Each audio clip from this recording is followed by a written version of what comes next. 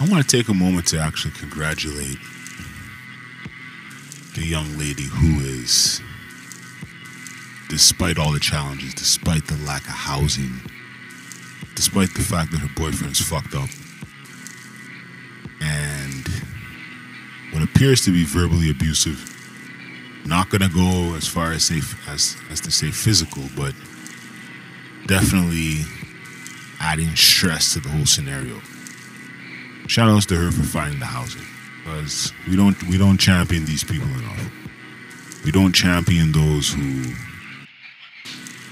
get out of their circumstances. Why?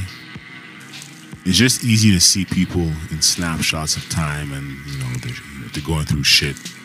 They're going through 0 out of 10 experiences. And once you get into that system, once you get into that homeless system, the Ontario Works, the free shelters, the free food, it becomes easy to feel comfortable in that reality. And many people never get out of it. So, props to her, because that ain't no small feat. That ain't that isn't easy. There's no need to complicate this anymore.